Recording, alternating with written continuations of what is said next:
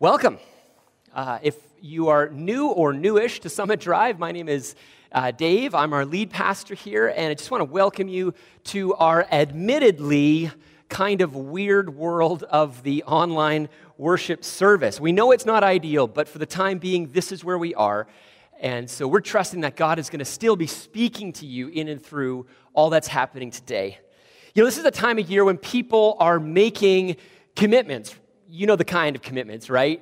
Often to better physical practices, being physically fit, which is a wonderful thing, at least on one level. Not that I'm doing it or anything, but listen to what Paul writes in 1 Timothy. I want to share this with you as we begin today. In 1 Timothy 4, 7-8, he says this. I'm going to quote it from the New Living Translation because it captures it so well. It says, "Do not waste time arguing over godless ideas and old wives' tales." If Paul only knew what the landscape of Twitter and Facebook discussions look like today, oh boy, I think he would just lean into this even more. But he says, don't get sidetracked by arguments over godless ideas, old wives' tales. But, listen to what he says, spend your time and energy in training yourself for spiritual fitness. Physical exercise has some value. It's true, it does. But spiritual exercise is much more important, Paul says, for it promises a reward in this life. It's true, it's this one as well. And he says, the next. This is true, and everyone should accept it. You'll notice it begins with warning of what not to give our attention to in this moment. Instead, he says, get on with your physical, not just physical, your spiritual fitness. And that's really what our series, Lovers in a Dangerous Time, is all about. The subtitle goes on to say it's everyday habits for faith formation. It's about posturing ourselves so that we can receive from God the kinds of things he wants to change and deepen in us, forming us, shaping us so we reflect and resemble our Father God, so we become more like our loving leader Jesus as we follow him. So again, if you're new or newish to Summit, I believe since 2003, we've been doing a yearly gift book study. This is where we gift you a book, and everyone in our community reads it together, studies it in your life group. We preach on the topics, and it's been a great way for us to focus on our 5 core values as a church.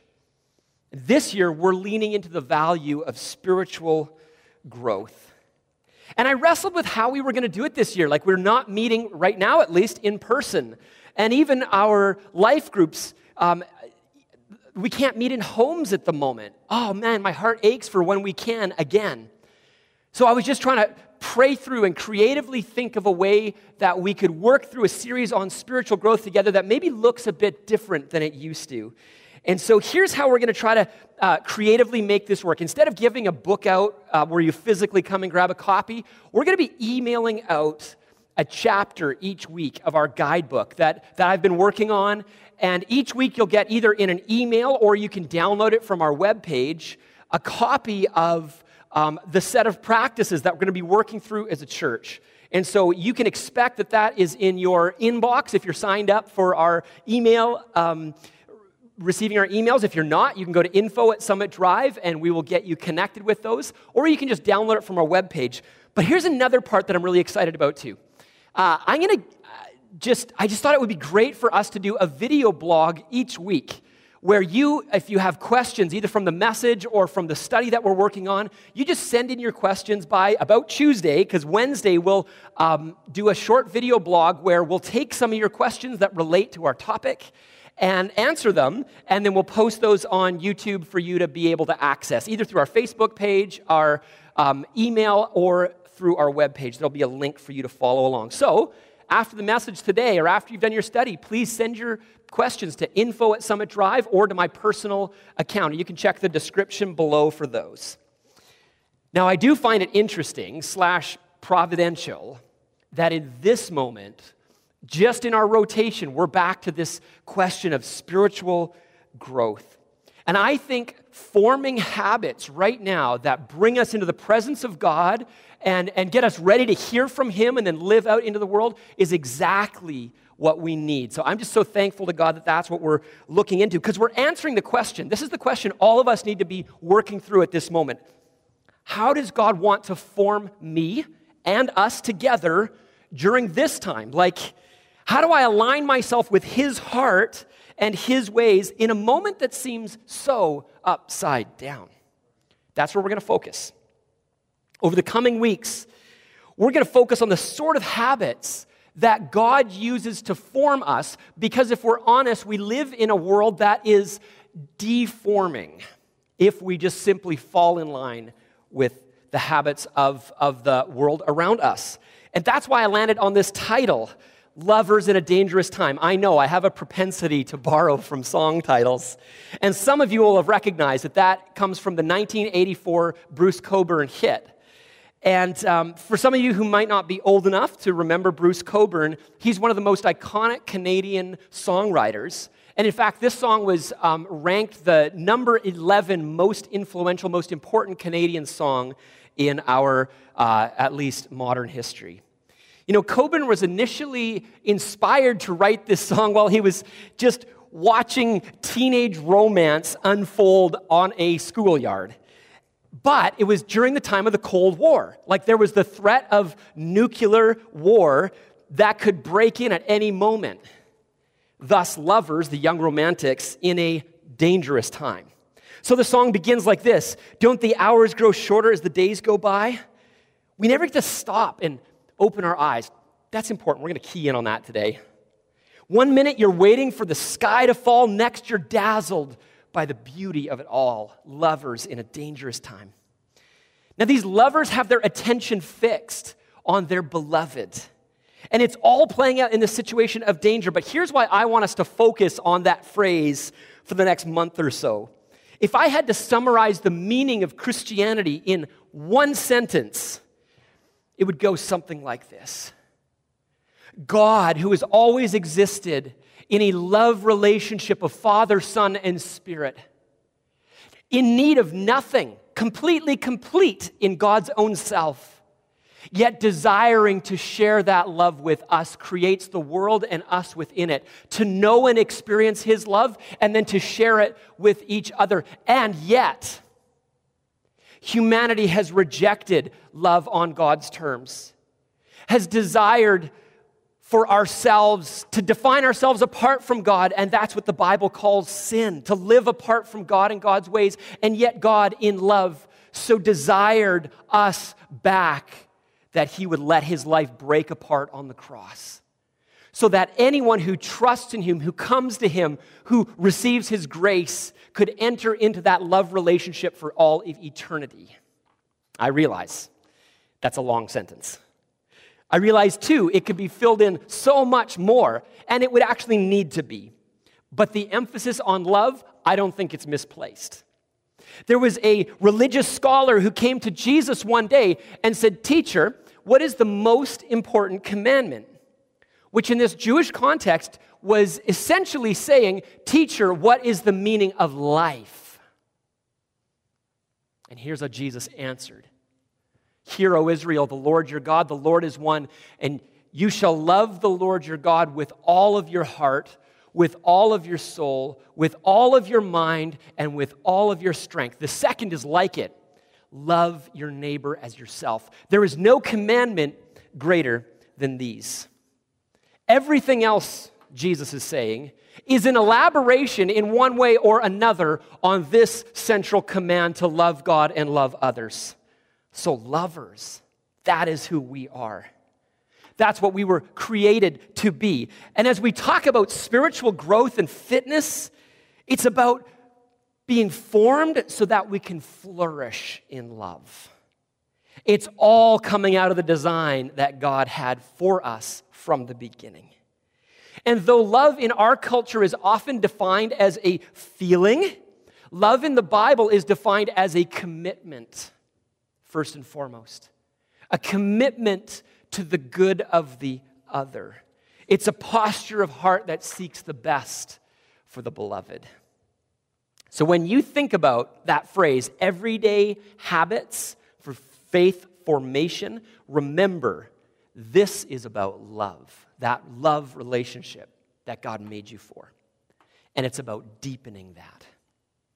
And the result of this flourishing in our relationship with God is really played out in our relationships with one another. You see, the evidence of spiritual health and vitality, the evidence is in how we treat those around us.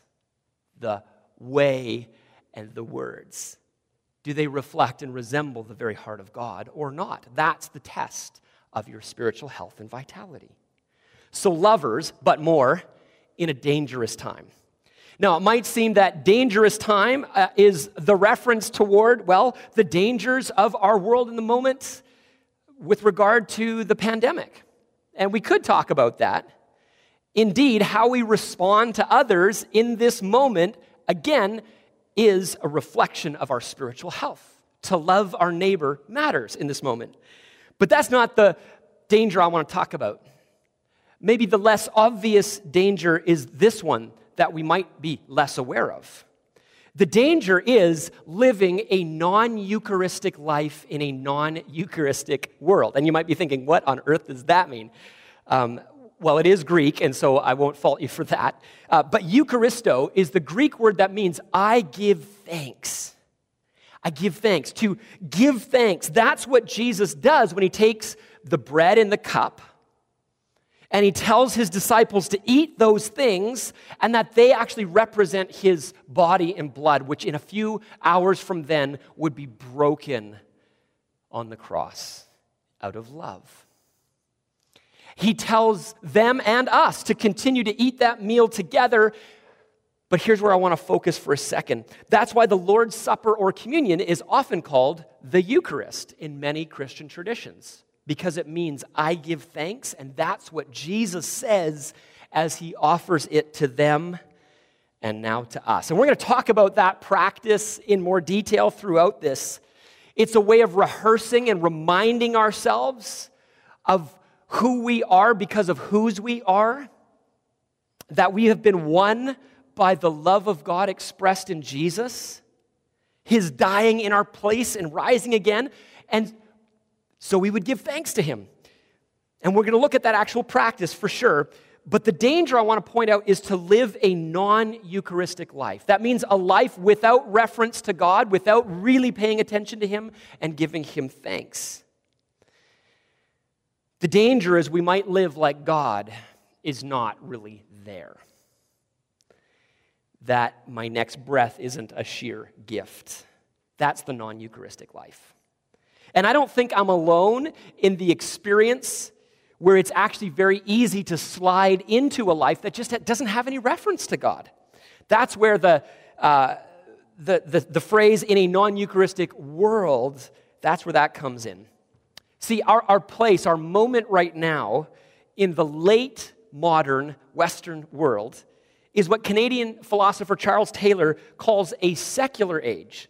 Now, what he means by that isn't simply that our culture is pluralistic and people are free to worship the god or gods of their choosing or not to worship God at all. That is one meaning for secular, but that's not what he's referring to. He's referring to the fact that the waters that we all swim in all the time, well, the basic assumption is that there isn't a God, or if there is, that God is not really present and active in the world right now. Almost every dimension of our life is infused with that assumption, that God's simply not active.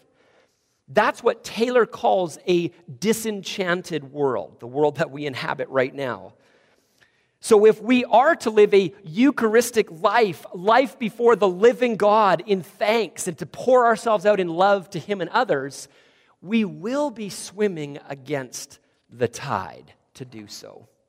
It'll take a commitment, habits of the heart and mind and body that help us to lift our heads and retrain our focus on the one who loves us, to orient our lives around him again. The Coburn song goes on to say it like this: nothing worth having comes without some kind of fight. You got to kick against the darkness till it bleeds daylight. Boy, that's true on a number of levels. And that's why we need everyday habits for faith formation. Because we form habits. Those are our everyday rhythms of life, our routines, our behaviors. And these habits, in turn, form us. You'll recognize that from maybe the habits of the food that we eat or the exercise that we do or don't do. Those habits form us into something. So do our spiritual habits. Paul says it like this in Colossians 2, verse 6. He says, "So then, just as you received Christ Jesus as Lord, continue to live your lives in him, rooted and built up in him, strengthened in the faith as you were taught, and overflowing with thankfulness." Notice we have a role to play. It says, continue to live your lives in him. That's an active, participating role by you and I. But it's all within Jesus. That's within the sphere of his love and his grace. It's what we're rooted in. It's him that builds us up and strengthens us. Notice, too, the overflowing with thankfulness. That's the Eucharistic life. So the dangerous time? It's the pull toward a life that's inattentive, toward apathy and forgetfulness about the presence and voice of God. And so staying rooted there in Christ, it will take some kind of fight. For as Dallas Willard famously put it, grace is not opposed to effort, but to earning. He means this: the habit of life that will help us grow will actually take effort on our part. And that's not a bad thing. Our efforts in no way are earning us favor with God. We aren't earning our acceptance. No way. That's a gift to us. That's what grace means. But to think that we have somehow no part in our growth, that it'll just happen, that would be wildly naive. Here's how one writer puts it. He says, among the many ways 2020 has been punishing for pastors, one of the most disheartening is the way COVID-19 has further accelerated the already troubling tendency of Christians being shaped more by online life and its partisan ideological ecosystem than by church life and its formational practices. It was already an uphill battle for pastors before COVID. The digital age, and more broadly, our secular age, has greatly expanded the horizon of ideas shaping Christians. The church is increasingly just one voice among many speaking into a Christian's life. Now, the writer goes on to clarify that, of course, the church shouldn't assume to be the only voice speaking into a Christian's life. Of course not. But now there are many hundreds and thousands of voices vying for our attention every single day. He continues, in quarantine, Christians have been driven farther into a fully online existence, drinking from the often toxic well of internet discourse in ways that poison their souls. Largely devoid of meaningful immersion in Christian formative practices, Christians are instead being formed in whatever online echo chamber they call home. That's really what Paul was addressing off the top. That verse I looked at, he says, don't get involved in these godless, sort of old wives' tales argumentativeness. He says, don't go that direction. Instead, pay attention to your spiritual fitness. Give your efforts here. I think we need to hear that afresh today. So the idea that there are threats to being formed into the likeness of Jesus, that's not new. The New Testament writers deal with that question for sure. But the present climate is replete with new challenges. And that's why I'm so happy that we are opening ourselves up to these formative practices, which have helped grow believers in Jesus, well, from Jesus' very own time. And that's what we're going to focus on for the rest of our morning. So who are we? We're lovers. Where are we? We really are in a dangerous time. But more, we are being formed by the gracious God of love. His Spirit is working in His people, and I've seen it. I've seen people growing through this moment too. Those who have chosen to look above the noise and say, God, what are you up to? Have been growing in leaps and bounds this year. And that so encourages me. So let's keep pressing into that. We're going to focus on two key habits that Jesus himself models for us and practices. And then he says, come along, join me in them. Number one, we're going to look at solitude.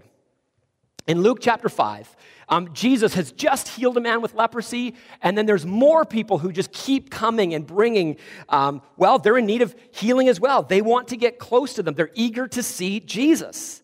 Listen to verse 15. Yet the news about him spread all the more, so that the crowds of people came to hear him and to be healed of their sicknesses. So what does Jesus do when the crowds begin to clamor for his attention? When he is the most relevant, sought-after person on the block, what does he do? Well, he capitalizes on the opportunity, right? He just revels in the limelight. Well, no, actually. Look at verse 16. It begins with this word, but. That's a really, really important word. But is a contrast word. It signals this instead of that. But, or instead of giving into the pressure of his work or the pull of popularity, but Jesus often withdrew to lonely places. The Greek word is eremos there. Solitary places, lonely places, and prayed. Even Jesus required a pattern or a rhythm of life that regularly brought him to a quiet place where he could be still in the presence of his Father and rest and listen. There's a commitment that Jesus has to lonely places for prayer kind of living. Now, why on earth would I imagine that I don't need that same kind of rhythm of life, even though Jesus seems to, if I'm going to live faithful to God? So the first habit we're going to focus on is solitude. And I know the word isolation, that's become really in the forefront during the past year. Solitude is completely different than that. This isn't about being cut off from connection to others. No, solitude doesn't also mean somehow that our faith is now just individualized and privatized and that no one else is allowed in the room. That's not what solitude is. Solitude is about making space in our head and our hearts, as well as a physical time of space during the day for being quiet and paying attention to God. The guidebook study, as you'll see if you check that out today, is about learning how to embody a rhythm that includes some solitude at points in your day. And we'll encourage you in that, so check that out. But I think there's more to this point than simply saying, well, Jesus took time out in a lonely place of solitude, so we should too. That's true. Jesus is setting an example for us, but we need to discover why Jesus does that so that we will have the reason for why we need to as well. You'll notice Matthew, Mark, Luke, and John, all four biographies of Jesus' life, they all begin Jesus' public ministry with his baptism. Now, baptism for Jesus, that signals his alignment and allegiance with God the Father. And look what happens at Jesus' baptism. Here's how Luke records it. This is Luke 3:21 and 22. When all the people were being baptized, Jesus was baptized too. And as he was praying, heaven opened, and the Holy Spirit descended on him in bodily form like a dove. And a voice came from heaven, "You are my Son, whom I love. With you I am well pleased." My Son, who I love, with you I'm well pleased. Now consider, at this point in Jesus' ministry, what has he done to earn that approval? What works has he accomplished? Healings? Preaching? Nothing. Certainly the gospel writers don't speak of him doing anything in particular that would somehow God, the Father would say, yes, you've been successful, and I can see it because in your evaluation form we can check off all these boxes. No, there is no record of Jesus' ministry prior to this moment. And yet, and still, Jesus hears these words from the Father, "My Son, whom I love, with you I'm well pleased."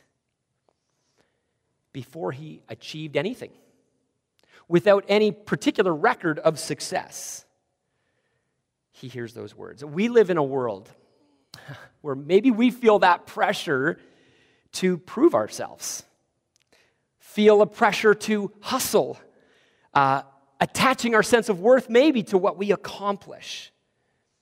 We could too easily give in to the common view that you are what you do. You are defined by the works of your hands. But the good news, or the Christian gospel, can be summarized like this: through our trust in Jesus, because he stepped into our place. He died in our place on the cross, and we know he is victorious over our sin because of his resurrection.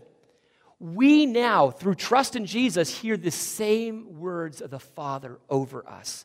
"You are my Son, my daughter, whom I love. With you I am well pleased." And we need to hear that again and again, that we are approved not because of our performance, but simply because God has been so gracious to us. Jesus gives us his perfect record, and now the Father sees us in the same way. The result? Well, we now live lives out of that place of approval. We live from acceptance, from approval, not for it. And that changes everything. A number of years ago, we read Tim Keller's little book, The Freedom of Self-Forgetfulness. It was our gift book, actually, 10 years ago, I think. Crazy as that sounds. He writes this: "For most people, life feels like a court trial. Each day, we look for a verdict that we're important and valuable from people around us. Some days, we feel like we're winning. Other days, like we're losing. But no matter how well the day goes, we're back in the courtroom the next morning." In an honest moment, the iconic pop artist Madonna, she describes her trial like this. She says, "My drive in life is from this horrible fear of being mediocre. And that's always pushing me. Because even though I've become somebody, I still have to prove that somebody. My struggle has never ended, and it probably never will." Madonna has more fame, fans, and fortune than we ever will. But each morning, she finds herself back in the courtroom. That's how our identity works, says Keller. But then he shares the secret. Do you realize that it is only the gospel of Jesus Christ that you get the verdict before the performance? Atheists may say they get their self-image from being a good person. People of other religions may say something similar. But by trusting in Jesus, you get the verdict before the performance. In him, God has put himself on trial and received our guilty verdict so that we would receive Jesus innocent, loved, approved. And so the moment we believe, God says, "You are my beloved child in whom I am well pleased." Only that gives us the freedom to forget about ourselves and live life with lasting joy and approval. End quote. Truth be told, I have had to consistently kick against that kind of darkness. The darkness that says, boy, I really have to prove myself every day I wake up. No, what I need to do is to preach the gospel, the good news, to my own heart and remind myself that I'm approved of, and now I work from there. The reason I'm tempted to think like that is because there are other voices, enemy voices, in fact. We need to notice, directly after Jesus' baptism, it tells us that the Holy Spirit leads Jesus out into the wilderness. It's a lonely place again. Same Greek word, eremos. And here Jesus is fasting, like he's going without food. In fact, for 40 days without food. And he's hungry. Yeah, no kidding. During this time, it says that he's tested by the devil. And the word devil, that means adversary. That's the literal translation of his name. This is the one who's against Jesus. and against you and I too. Listen to what the devil says to him. If you are the Son of God, tell this stone to become bread. Notice, the devil, what's he doing? He's trying to make Jesus doubt his true identity of what his Father just spoke to him. He says, if you're the Son of God, meaning, do you really think you are? Do you think you're really the Son of God? Prove it. Prove it now. Do this. Show it. Don't we face that same kind of temptation? To disbelieve the gospel word over us? To feel like we maybe have to prove to God that we're worth being called his son or daughter? So Jesus is being asked to prove his title. But look at his response. He says this, "It is written, man shall not live on bread alone." It's a quote from Deuteronomy 8, verse 3. In Matthew, it's recorded the whole of Deuteronomy 8:3, which goes on to say, "But on every word that comes from the mouth of God." What does Jesus do when he's tested, when he's tempted, especially to prove himself? He responds by quoting the Scriptures. He has internalized what God has said so he can draw on it at any moment to speak back to the lies. That's where the first practice of solitude, that's where we get quiet. We listen to God speaking into our lives. We pay attention to his word. That's where it overlaps with our second practice today, meditating. Now, the biblical authors speak about this practice of meditating on what God has said. In Psalm 19, verse 11, it says this, "Your word I've hidden in my heart so that I might not sin against you." And then in verses 15 and 16, the writer goes on to say, "I meditate on your precepts and consider your ways. I delight in your decrees. I will not neglect your word." This practice of meditation, it's very different than what our world often means, or when we talk about Eastern practices of meditation. It's not the same. It's not emptying your mind. Rather, it is filling your mind with what God has done and what God has said. It's going over and over again by reading and hearing, churning over the stories of God's faithfulness in your mind so that it goes into your heart. It's rehearsing the words and the works of God, chewing on them so they get pushed deep into our imaginations and form how we live out of. It's learning to linger on what God has said. So you see, times of solitude are not just for being alone or being quiet, and that is good actually, but it's actually more. It's about putting aside distraction so we can really pay attention to God, to whom God says we are, and to what God is saying to us in this moment. And when I talk about studying and reading the Bible, what I don't mean is simply gaining more information or knowledge about it, as good as that is, as important as that is. It's not like at the end of the day we're going to face the great Bible trivia game and somehow that's what God is really interested for us. That wouldn't be true. It's about recovering a sense that the living God is speaking a living word to us, his beloved, as we open up the pages, as we listen. In his book, Recapturing the Wonder, Transcendent Faith in a Disenchanted World, Mike Cospers, he writes this. He says, "How often have you encountered someone whose knowledge of the Bible is encyclopedic, but whose presence is harsh, dark, or miserable? How often do you hear cliched stories about Christians with all the right answers that stiff waiters on their tips, are horrible to their spouses or neighbors, and who you wouldn't trust with your dog?" His point, of course, is that the Bible is a means of God's transformative work by the power of the Holy Spirit. It's not something simply to be known about, but a way to encounter the living God so that we are changed. God's word needs to be ingested and become like flesh and blood. The prophet Jeremiah, he says this to God, "When your words came, I ate them. They were my joy and my heart's delight." Eugene Peterson, he goes on to describe this eating imagery, I think, really well. He says this, "Christians don't simply learn or study or use Scripture. We assimilate it, take it into our lives in such a way that it gets metabolized into acts of love, cups of cold water, missions into all the world, healing and evangelism and justice in Jesus' name, hands raised in adoration of the Father, feet washed in company with the Son. Is that how you tend to view Bible reading? As something taking into yourself that will change you? I pray that you would this year.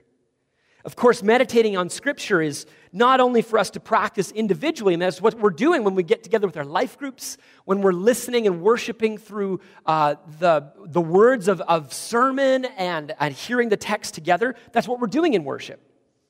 2 weeks ago, Gerald mentioned that I've been just working through the New Testament with a group of people through a reading group. I've got it up on Facebook, or you can find a link on our webpage. Love for you to join us. That might be just one way to begin to set aside some time for solitude and then meditating on God's Word. And I try to form the questions so that they keep you focused on what the Scriptures say. I'm just keep asking questions about the text and then asking, how is God speaking into your life from that Word?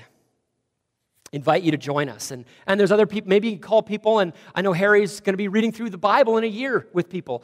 You can check that out in the bulletin. Be a great way to just get drinking in what God has said to us.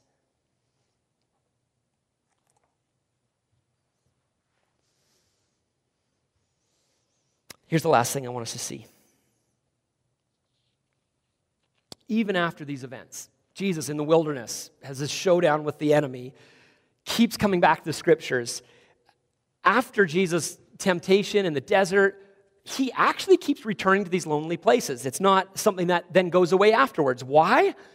Well, Jesus gets into lonely places to focus his attention again on what his Father is saying to him, especially about his mission in the world. In Mark chapter 1, we find that Jesus he started to preach. He's been doing healings. He's gaining popularity. And then 1:35, we read this, very early in the morning, while it was still dark, Jesus got up, left the house, and went off to a solitary place where he prayed. We read next that the disciples, they went out to find him, and they say, everybody's looking for you. Which means, here's how William Lane puts it in his commentary. He says, what are you doing out here in this wilderness place? Like, you should be in the midst of the multitudes who are clamoring for you.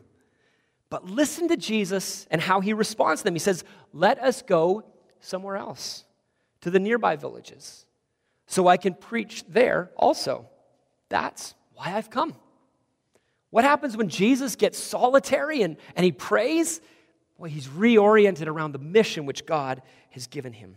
He's able to resist the temptation to prove his worth, and here he does it again, resisting what his disciples are saying. Come, be adored by the crowds. Come, receive their adulation.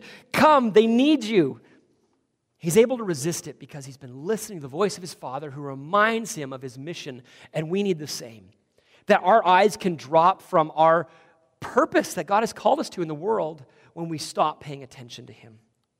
So what does it look like in everyday life? Again, check out the guidebook, but let me just give you a few ideas here. It's resting from the need to find validation or worth from the works of our hands.